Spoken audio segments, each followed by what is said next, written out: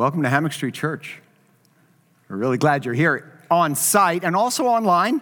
Thank you for joining us today. We're blessed that you have chosen to be a part of our Hammock Street Church community. Please make sure to meet people and kind of find your little niche here, and I think you'll really enjoy what we're all about. Today we're finishing this series that we've called Pack Your Bags. And in this series, what we've been talking about is how to prepare for what's next, for the next season, for the next thing that is coming in our lives. Because whether we know it or not, every one of us, no matter where we are in our lives, has a what's next coming up. And our goal in this series has been to not only talk about what's next, but to help everybody to be ready for whenever what's next arrives. Now, the various, and I know this is not going to be grammatically correct, but go with me here. The various what's nexts come in different shapes and sizes. So your what's next might be something that's urgent. It might be something that's happening today or tomorrow or within the coming week. But you also might have a what's next that's a little bit more distant. You may have a big event coming up. Maybe there's a birth, or maybe there's a marriage or a wedding, and maybe it's coming up in the next month or the next year. Or maybe your what's next is something that's 3 or 4 years away. And maybe for some of you, your what's next is retirement, which might not be next year, but it might be 10 years away, but you still go, well, that's what's next. There are lots of other what's nexts. I told you I was going to do that. In the world. But the point of it is, for all of us, is that there's something next. And the temptation as people, the temptation that we have is to think that once we know what's next, because we know what's next, we think we're prepared for what's next. But nothing could be further from the truth. Actually, it's worse than that. There is virtually no correlation between knowing what is coming next and being ready for what's coming next. Knowing doesn't mean you're prepared. It just means you know. You know? And as obvious as that is, it's not as obvious as you might think. For example, this is why couples, young couples, spend way more time preparing for their wedding than they do preparing for their marriage. Yeah.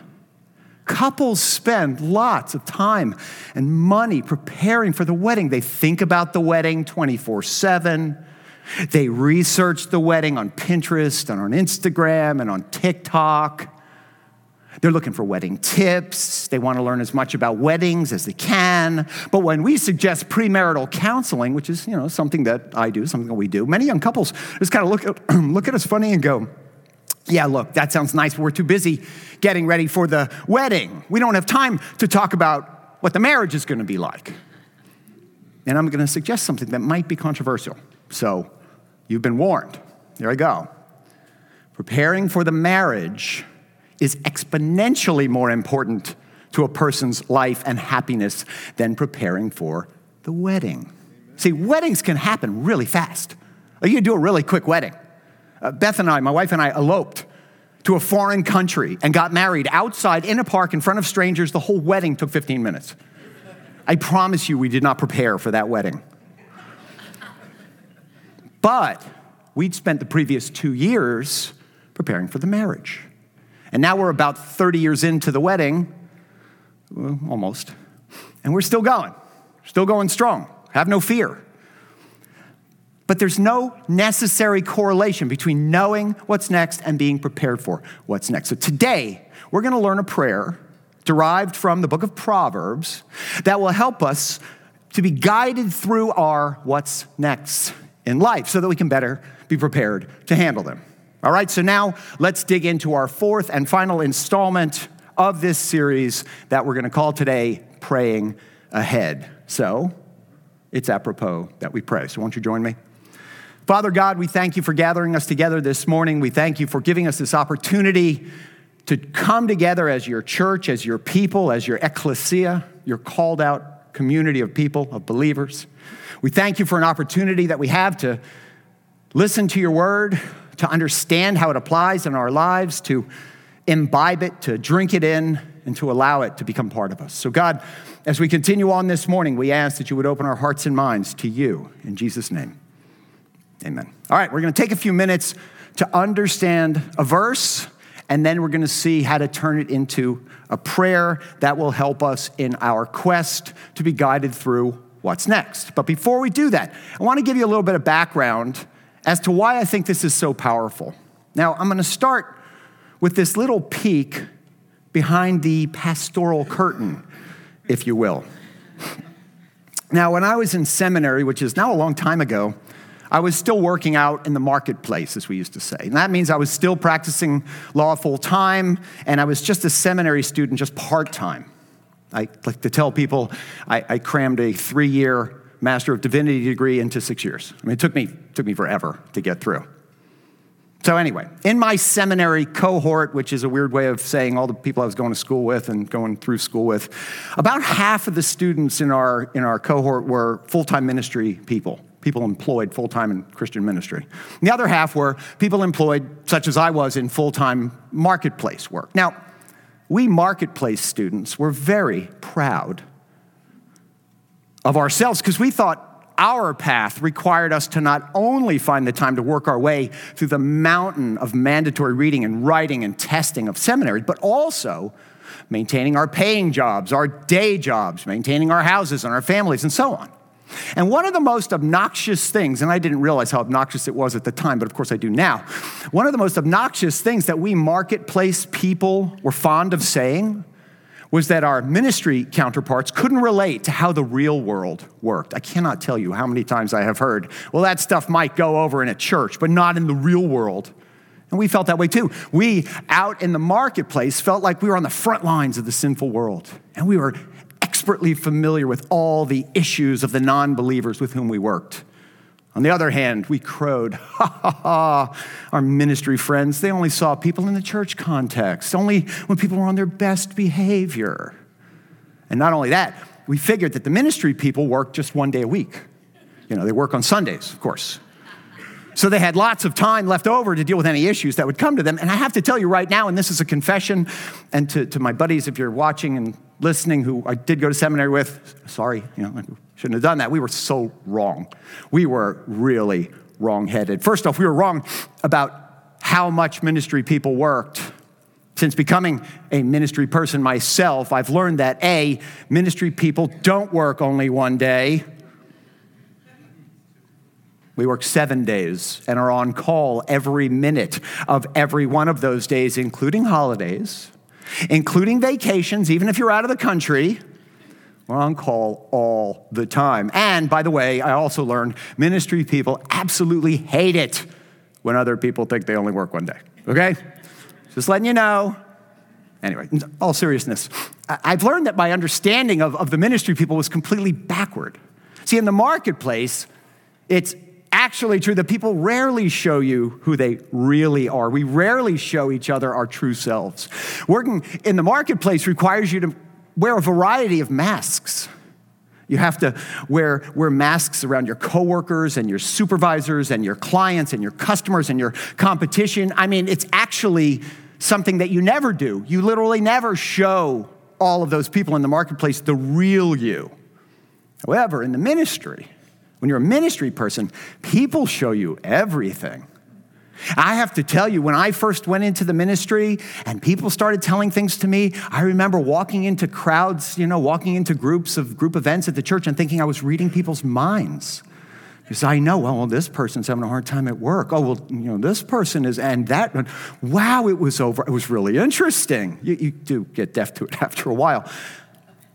But here's something that I discovered when you're meeting with people in the ministry context, they share with you their triumphs and their challenges and their failures. And before too long, I discovered that some very, very smart people make some very, very dumb decisions. Now I suspect every one of us can relate to this. We all probably know a very smart person who's made at least one very dumb decision. Isn't that interesting? Isn't it interesting that a person can be so smart in business or so smart in their chosen field or so smart in 3 or 4 different areas And then when it comes to relationships or to money management or to social behavior, they're just dumb. How can this be? It's like you're two different people. But that's the thing about people. Some are better at certain things than others. Y'all have figured that out, right? I hope so.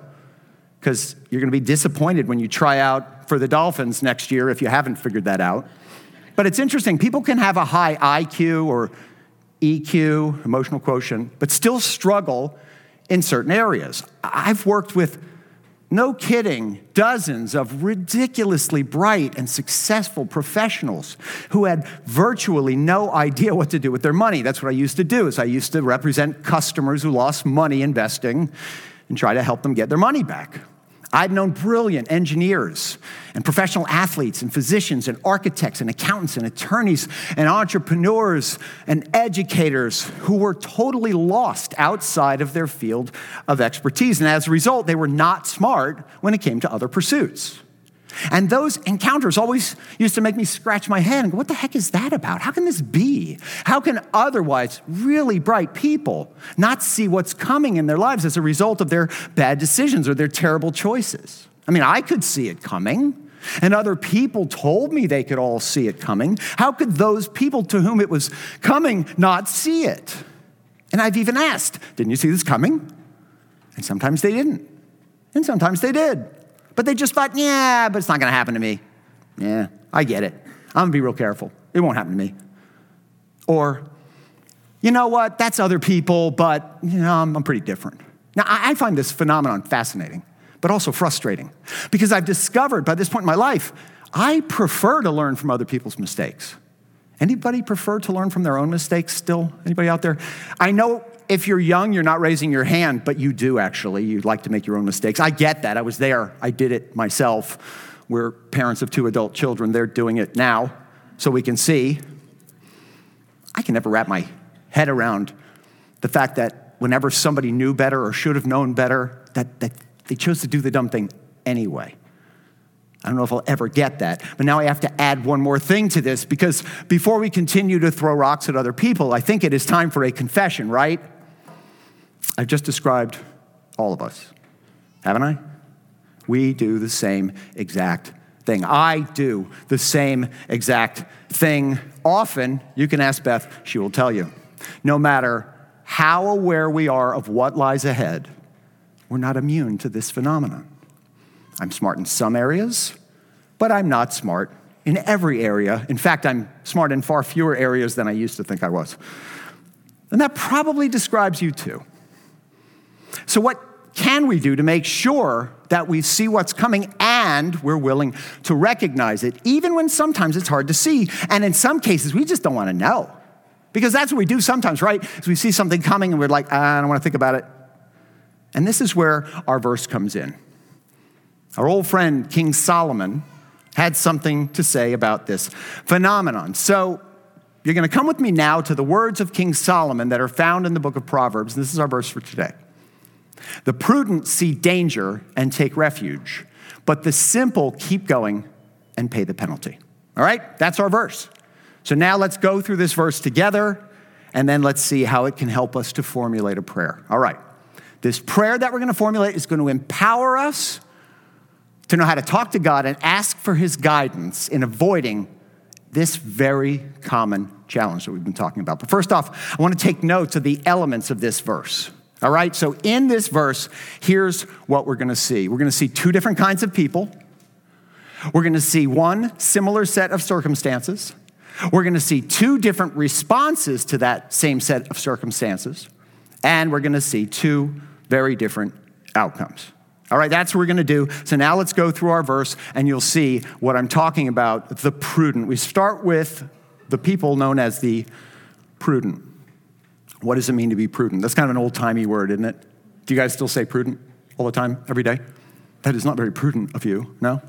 When I was young, my best friend's parents were college professors, and I spent a lot of time at his house, and I learned all these words when I was a kid.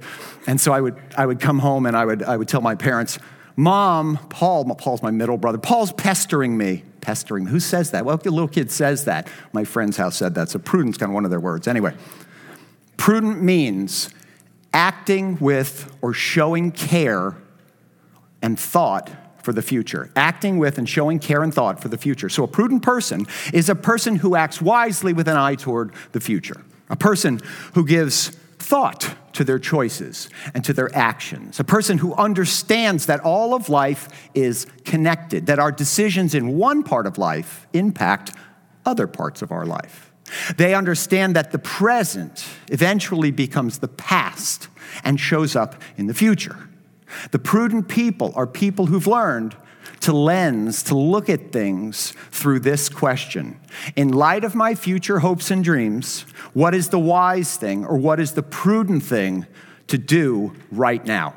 All right, that's what prudent people do. They look at the world through that lens.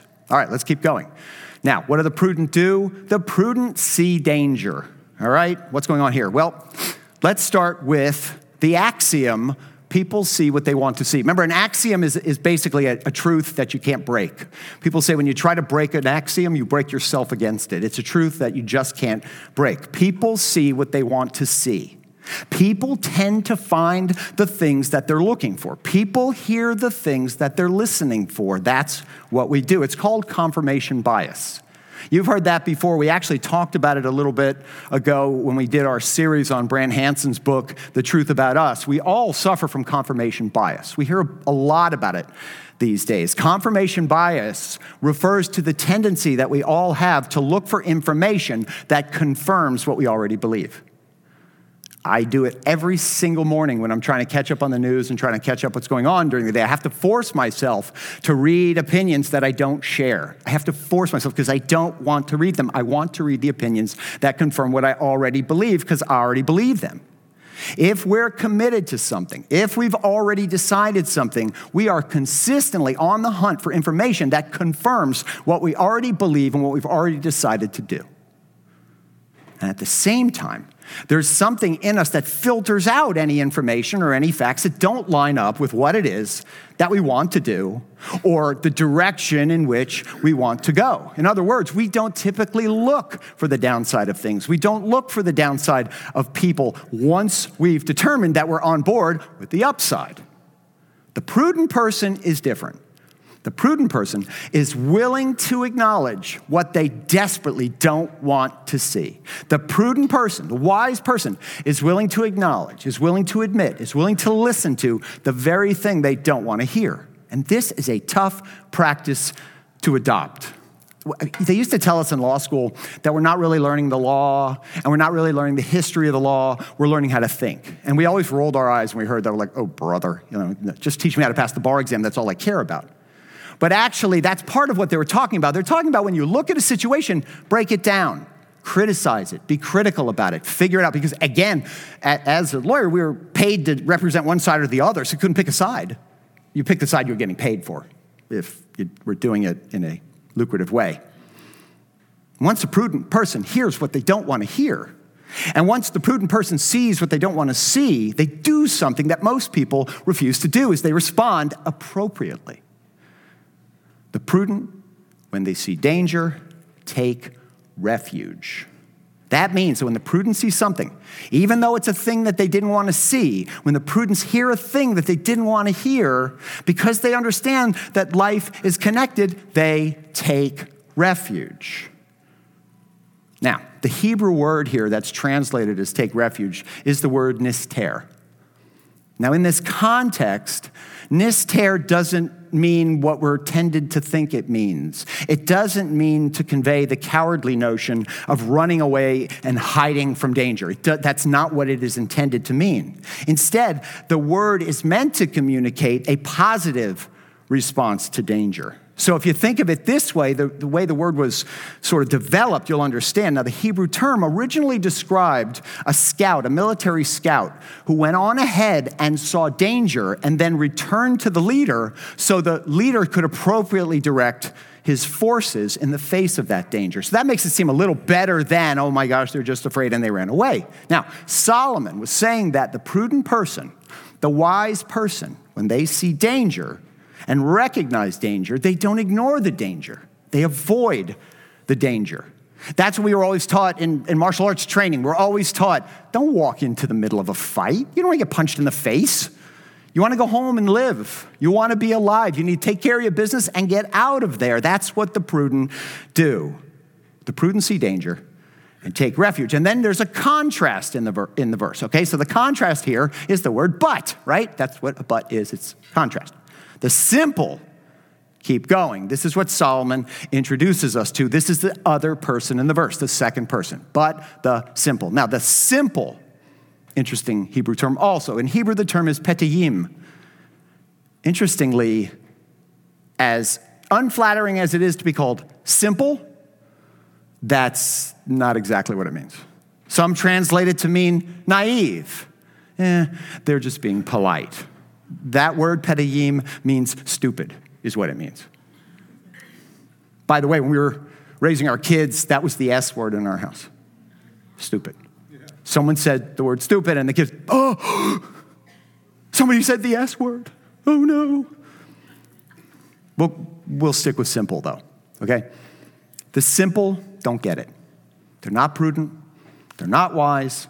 The prudent see danger and take refuge. But the simple are the people who live as if life isn't connected, who live as if events have no relation to one another. The simple believe that the present becomes the past and then it's over, just stays in the past. And about the past, they think, well, that was the past. That was yesterday. That was another relationship, not this relationship. That's what I did back then. That's what I used to do. But now I'm going to do something new, and there's no way that's going to follow me. The simple don't understand that life is connected.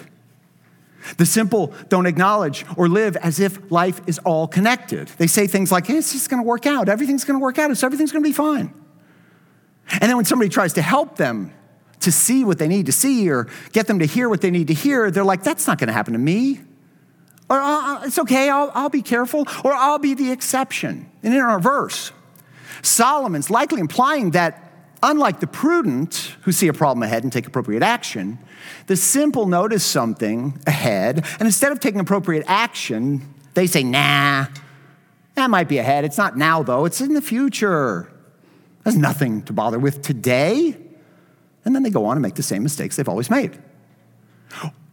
That or Solomon meant, the simple, they just never see problems coming. So we don't know which it is. Do they see the problems coming and minimize them or ignore them, or do they just not see the problems coming? And sadly, we're a lot like this simple a lot of the time. That's what we do too, whether we like to admit it or not.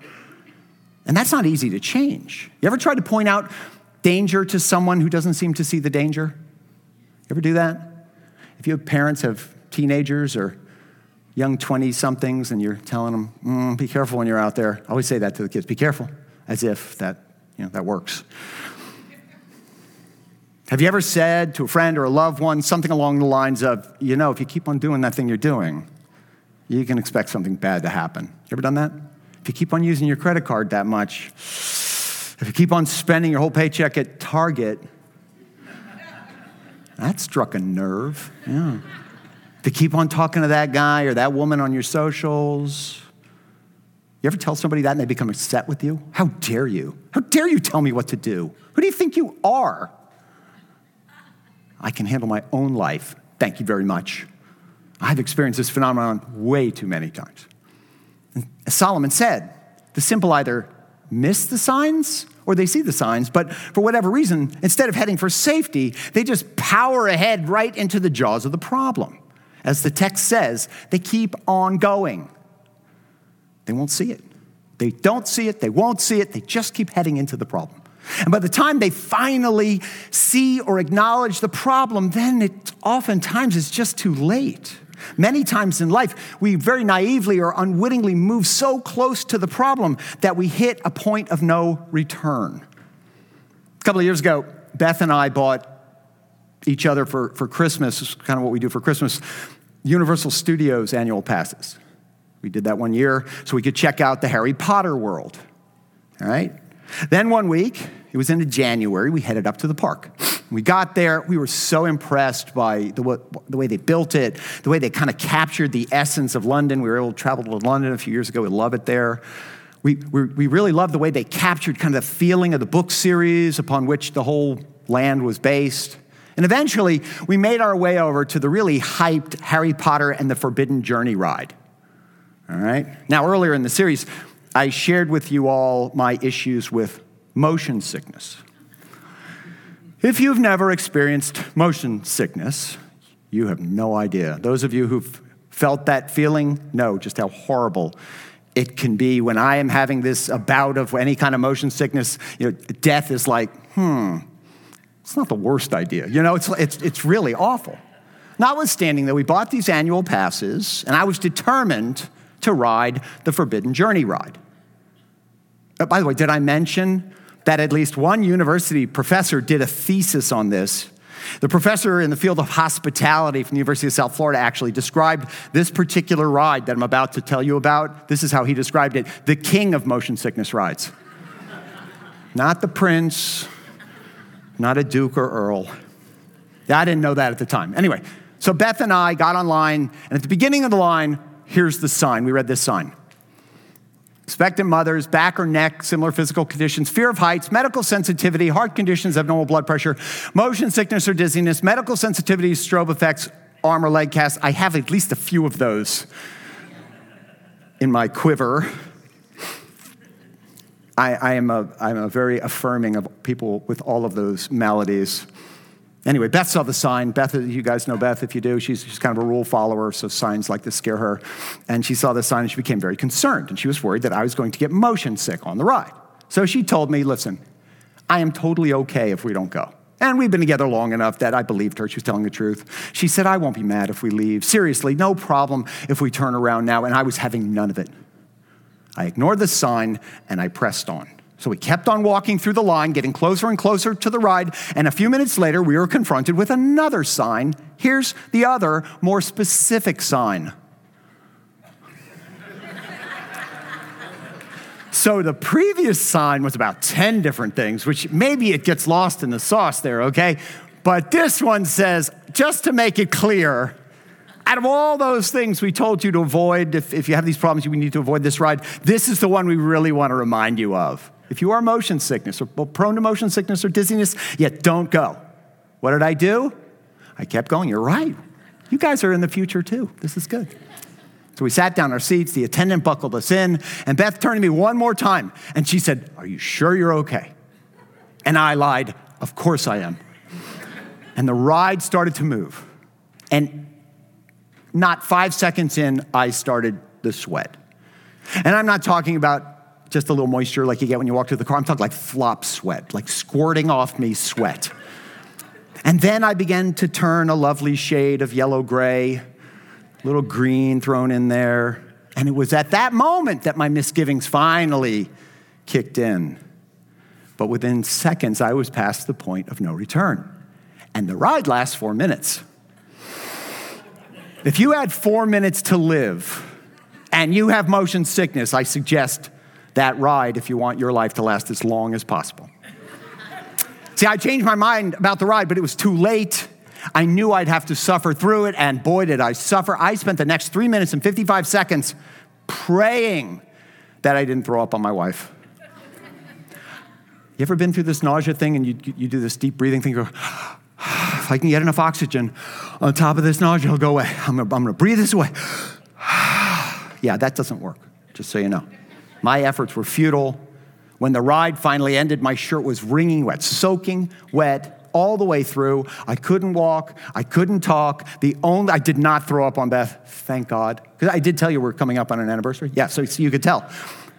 But the reason I didn't throw up on her is I didn't think that throwing up on my wife would be good for our relationship. Remember I told you we worked on preparing for our marriage? That's one of the things I learned. And so I knew better. But here it is. I knew there was peril ahead. I chose to ignore it until it was too late, and I suffered the consequences. See how that works? And I need you to know something. You might not have motion sickness, but you've done the same thing. We've all done the same thing. For each of us, there are areas in our life in which we've made a bad decision, but we kept on pressing on until we hit the point of no return. There are areas in all of our lives in which, because we are so stubborn, We've filtered out all the information we don't want to see or hear, and we've gone too far, and we have no choice but to face the consequences. And that, if you didn't figure this out yet, is not a good thing. We've ignored all the warnings because warnings come to us when we're still comfortable, when we still think we're okay, when we're still confident with our actions. That's when we get the warnings. It's rarely when it's too late. But we get the warnings before we experience the actual issue that awaits us. And when we finally see the problem, if that happened to us, it's just too late. We're past the point of no return. And no matter how hard you pray after that point of no return, no matter how hard you pretend to be okay after that point of no return, no matter how hard you squeeze your eyes closed so you just don't see it, it doesn't matter. Once you've gone past the point of no return, that's it. And here's the thing. It's true in every area of our lives. There's a time where you can get out, and there's a time when it's too late to get out. Solomon, the wisest man in the world, said, the simple keep going and pay the penalty. And by the way, I want you to understand this. When this happens to you, please don't blame God. This is not a punishment from God. In those situations, your suffering is of your own doing. You got to own that one. That's how that works. You had an opportunity to avoid the problem, but you chose to ignore it. It's all on you. You wouldn't see or couldn't see the issue ahead. You pressed on to the point of no return, and you got yourself into trouble. The prudent see danger and take refuge. The prudent do something about the danger, but the simple, they keep on going and they suffer. So from this point, it's accurate to say that prudent people look to the future of their situation. When they're in a relationship, they think of where that relationship is going in the future. Simple people consider only where it is in the present. Prudent people understand that life is connected. So when considering their finances, particularly when taking on debt, the prudent people talk about the end game. They think about where the debt will actually lead them. Hey, if I buy this new house and borrow some money in 30 years and 15 years, it'll be a solid investment. That's actually most people's largest and most successful investment is their home.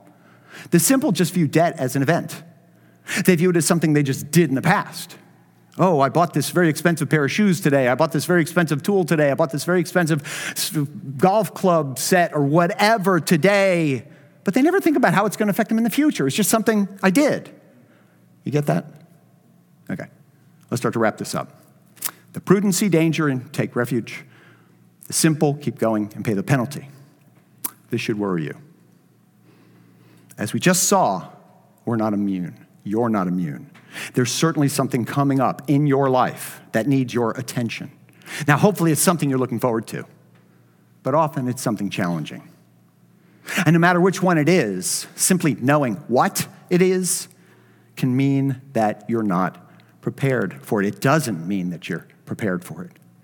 You can be prepared for it, however, if you begin to live your life with the understanding that everything is connected. If you live your life with this understanding, that the present becomes the past and ultimately comes up in the future, you'll know how to be ready for whatever life throws at you. And when you see things you don't want to see, and when you hear things you don't want to hear, if instead of ignoring those things, you understand that you have to take proper action, and then you take the action, you will be well on your way. Now, as promised, I want to tell you what we have seen today. We said we were going to see two different kinds of people, the prudent and the simple. We said we were going to see one similar set of circumstances. Danger lies ahead. We said we're going to see two different responses to the same set of circumstances. The prudent take refuge, the simple keep going. And we said we're going to see two different outcomes. The prudent thrive, and the simple pay the penalty. All right? If you're a praying person, if you are a follower of Jesus, if you have recognized the sin nature with which we're all born, that human nature that drives us towards selfish sin and requires a Savior to redeem us, and if you, knowing that, you've recognized that notwithstanding our inherent sinfulness, Jesus loves us anyway, and out of his love for us, he's made a way for us to be connected forever to God when we'll turn from our natural selves And understanding how Jesus paid for all of our sins when he died, was entombed, and rose from the dead, ascending to heaven and promising to return one day to usher in God's kingdom here on earth. Knowing that if you've devoted your life to Jesus' lordship, if you become a praying person, a follower of Jesus, here's a prayer that you can incorporate into your life that will help you remember how to prepare for the things that lie ahead. So here's the prayer. Heavenly Father, help me see trouble coming, and then give me the wisdom to know what to do and the courage to do it. Help me to see and hear things with my eyes and ears wide open. That's it. Give it a try. God answers this prayer. Now, by the way, I'm guessing you already know that's true because you probably haven't prayed that yet, and you're already identifying some of the things that are coming up in the future for which you're going to need to pray. You're going to need to pray for preparation for those things. Just knowing you have to, you're going to start identifying it. There's power in simply knowing that we need to stop ignoring future issues. And this is really cool. You'll know you're on the right track when you're consistently praying this prayer and you find that you can no longer ignore the things that you used to ignore. And when you're no longer ignoring those things, well, you'll begin to deal with them. And hopefully, you'll deal with them with prudence. God answers this prayer. So, when you're faced with whatever's next, when you think about whatever's next, ask yourself, are there any red flags? Are there any concerns? Is there something you're desperately trying not to see? You got to look for it. You have to interrogate the situation. Is there something that you're trying not to hear? If there is, it's time to take a beat. It's time to take refuge. That's the time to do something, because sooner is better than later, and sooner will make later better. The prudent see what there is to see. The prudent hear what needs to be heard. The prudent see danger and take refuge. The simple keep going and pay the penalty, and they suffer harm. Will you commit to praying this prayer or one like it every day? And I want to address that. One like it, okay? That wording I have up there is not from Sinai, okay? God did not hand it down to me on tablets of stone. So make it your own. Put it in your own words. If you won't use those words, pick words you will use. Keep the essence the same. But if you begin to pray this prayer, God will answer it, and you will be better prepared for what's coming next. That's it. That is my entire sermon series on packing your bags. I hope you heard something in this series that helps you out, helps you better navigate the things that we face in life, helps you better experience the world. So why don't you pray with me, and then we'll be dismissed. Heavenly Father, thank you for gathering us together this morning. Thank you for giving us your word and showing us the way that you would have us live this life, have us face future challenges. God, give us the patience and the strength and the ability to see what's up ahead and to consider it with eyes wide open, consider it with hearts wide open, consider it listening for your Holy Spirit's leading, considering what it means, and then allow us, God, to take appropriate action so we can continue to live this abundant life to which you've called us. God, we thank you for this time. We ask for a blessing upon all here today listening to us in person or online. God, give them the strength to make those good decisions, to give you glory. We love you. We praise you in Jesus' name. Amen.